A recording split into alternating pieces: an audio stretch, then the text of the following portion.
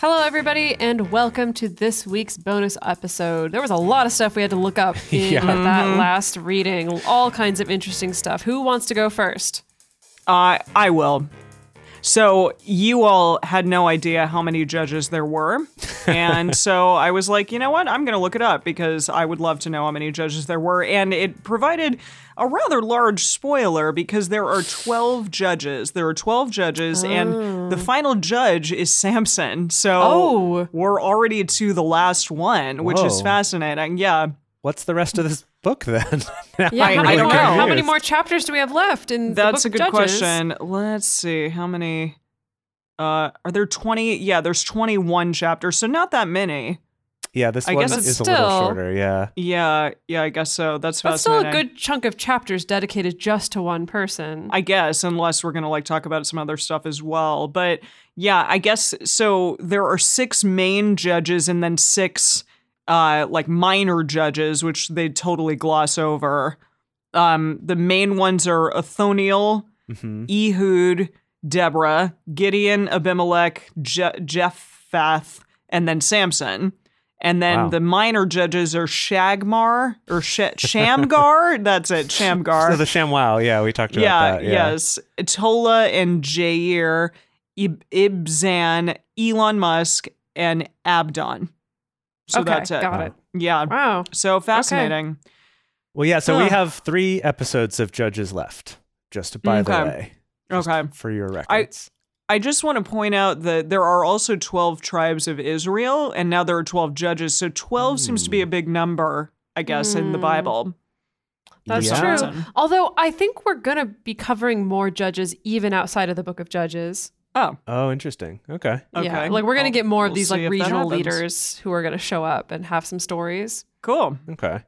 Cool. Yeah. Well, all right. I guess we're sort of starting our big final story, and then maybe we'll get some censuses or something at the end. Oh, Probably God. some annoying, boring crap God. at the end. It's true. We've definitely gone too long with too much action. They got to Yeah. balance it out at For some sure. point. Yeah. Well, do y'all want to learn about the god Chemosh? Sure. Oh, right. Yeah. Chemosh, buddy. Hey. God of the Moabites. Yeah. Nice. So his name means destroyer Mars, or cool. or like it- Mars, the bringer of war. yes, or it might mean fish god as well. See, I was thinking kind nobody of knows. like an elder god. Oh. Right? He's the destroyer, or like fish The god, right? destroyer He of comes out of the worlds. water, and yeah, exactly. Oh, I like that. That's Oh yeah, that's pretty Lovecraftian for sure. Now, fascinating stuff about Chemosh, let me tell you. There's actually, I think of all the other gods that we've looked up, I think there's the most archaeological information Oh, yeah? remaining about Chemosh. Yeah.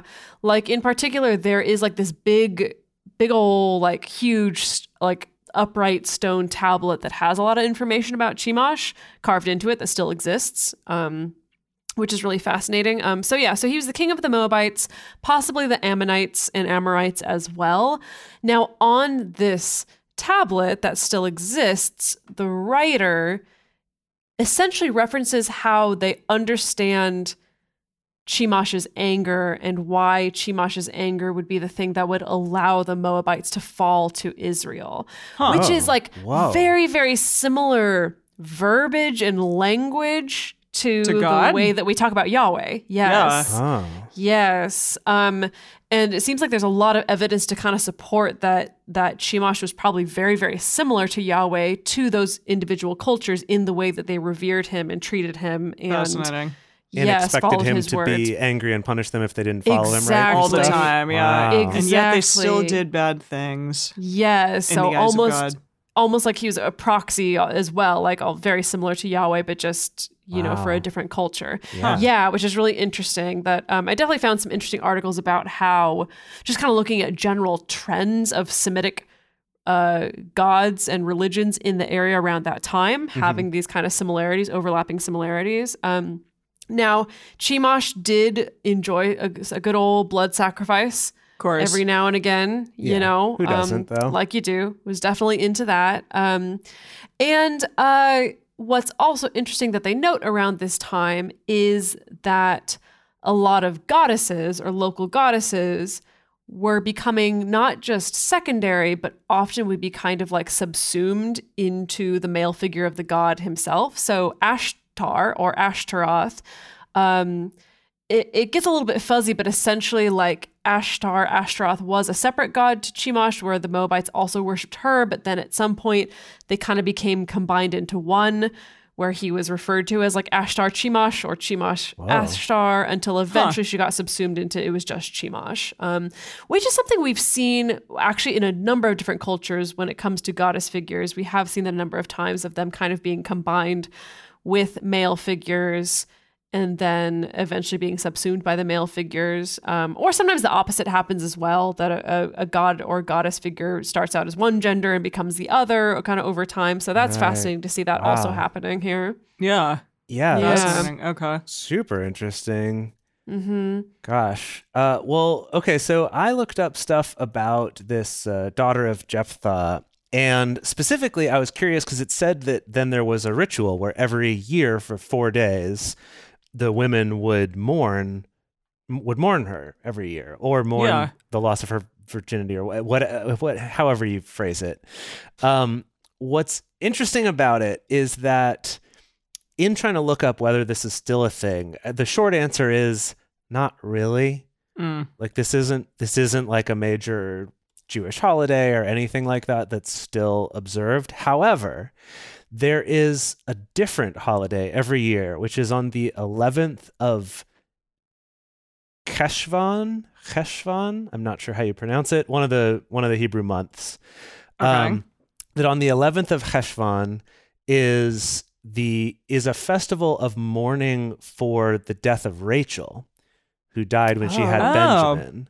Interesting. And also, according to some sources, is also marked as an occasion for mourning, quote, the exile of the Shekinah, which is like which is what? The feminine part of divinity. Okay. Which is, and I don't know if that's something that's kind of been added later or like when that aspect got added. I had a hard time finding good sources on that they're mostly just like in articles about like how to do this ceremony rather than like the history of it. So it was a little bit hard to find those. So maybe someone can send us some if they find them. But so what's interesting is, so the 11th of Cheshvan happens sometime usually in October. So like the next one of these that we're going to get is going to be on October 29th of 2020. Oh, wow. Right before Halloween. Yeah, that's when we're going to get this next one. But apparently, in addition to this one, the date that has been suggested for when to have this mourning for Jephthah's daughter is the winter solstice, actually, which would put it more like Christmas time, which is also interesting. I don't know. I'd never heard about that. And it seems like it's not really a thing that's observed very much, but some people do. I found a whole thing of instructions of like lyrics what are the instructions? And choreography. How are you supposed to celebrate this? Well, this particular thing I found is like the whole description of a whole performance, where it's like, here's the passage that goes, or here's like a thing to read to go along with it, and then the performers come on stage to this chant, and it's got like a chant, and then it's like they go into a dance, and then you read this poem, and then the sopranos sing this part. And it goes on for pages and pages and pages. Like this is a whole thing apparently that this is a whole Broadway production, right? That someone has put together. This is by Alicia Ostriker, I think, is the one who wrote this article about it. I don't know if she's the one who created this work. Well, I'm really fascinated. I want to know more about this. I mean, this whole like mourning for the exile of like this feminine aspect of God. To me, it sounds like what we get one night a year where we get to mourn misogyny. What's going on? Mourn the fact that it exists. That it is a thing and has permeated our lives for years. Yeah, I want to know more about that. So if anyone has any more resources or more information about that, please hit us up for sure. Yeah, maybe like we could start trying to celebrate the holiday of mourning the rise of patriarchy on, in October every year. I don't know. Oh, jeez. Okay, I found out so this work with its words and choreography and stuff, I guess, has been maybe set by different people, but there is a work of this as a cantata, which is composed by Moshe Budmore. So if you want to get your own music to put on your production of this ceremony, then that's a place you could go for it.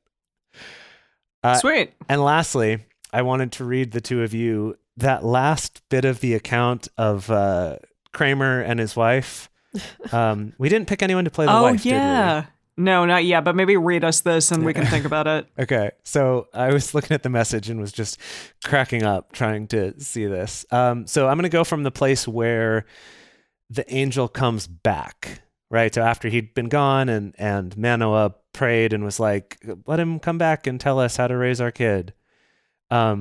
So Manoah got up and followed his wife, came to the man. He said to him, "Are you the man who spoke to my wife?" He said, "I am." Manoah said, "So, period." So, okay. So, period. Oh my goodness. Yeah. When what you say comes true, what do you have to tell us about this boy and his work? The angel of God said to Manoah, "Keep in mind everything I told the woman. Eat nothing that comes from the vine, drink no wine or beer." In case you didn't know what that meant, drink no wine or beer. Eat no ritually unclean foods. She's to observe everything I commanded her. Manoah said to the angel of God, "Please, stay with us a little longer. We'll prepare a meal for you, a young goat." God's angel said to Manoah, "Even if I stay, I won't eat your food. But wow. If you want to prepare a whole burnt offering for God, go ahead, offer it." Manoah had no idea that he was talking to the angel of God because he's an idiot. Then, yeah, exactly. You couldn't tell from the How can he awesome not know? face. Yeah. Yeah. Then Manoah asked the angel of God, What's your name? When your words come true, we'd like to honor you." The angel of God said, "What's this? You ask for my name? You wouldn't understand. God forbid. You wouldn't understand. It's sheer wonder." Jeez. Dang. So Manoah took the kid and the grain offering and sacrificed them on a rock altar to God, who works wonders. Just to clarify. Cool. As the flames leapt up from the altar to heaven, God's angel also ascended into the altar flames. When Manoah and his wife saw this, they fell face down on the ground. Manoah and his wife never saw the angel of God again. Only then did Manoah realize that this was God's angel. Okay. And only then, it's only when this guy jumps into the fire, literally, And that then you ascends realize. to heaven. Yeah. I Yeah. know. Wow. Good heavens. boy. That's lovely. Well, I'm really excited to continue on and see, because I remember the story of Samson pretty well from being a kid, but I have not reread it since then, probably. Have you, Dedeker? Oh, heavens no. Yeah, Yeah. definitely. I remember it definitely a lot in Sunday school, but I've not read the text in many a moon. Right. Yeah. I remember some very kind of 80s or 90s style, like VHS video reenactment that we watched. I'll have to see if I can find that for next week. But of the Samson story, where Samson is played by this very like hunky, long-haired blonde guy. Definitely. So I'll have to see if I can find that. Gosh, I don't even know. I'll have to start YouTubing and see if I can find it. I love it. I'm very excited to see what happens with Samson and actually read it for the first time, because I just, it's a fairly well-known story, but I can't say that I actually know what happened. Other than With the it. Wonder Bread part. Right. Yeah, that he ate Wonder Bread, and that was cool. It'll be interesting, Emily, after you know the story, to then be able to listen to that Regina Spektor song and Totally. see like what of this is her like artistic interpretation versus what just comes from the story. Yeah, I'm assuming there's a lot of artistic interpretation, but that'll be fun to listen and read it. Yeah. Yeah, all right. Well, thank you all for joining us for this bonus episode, and we will see you next week.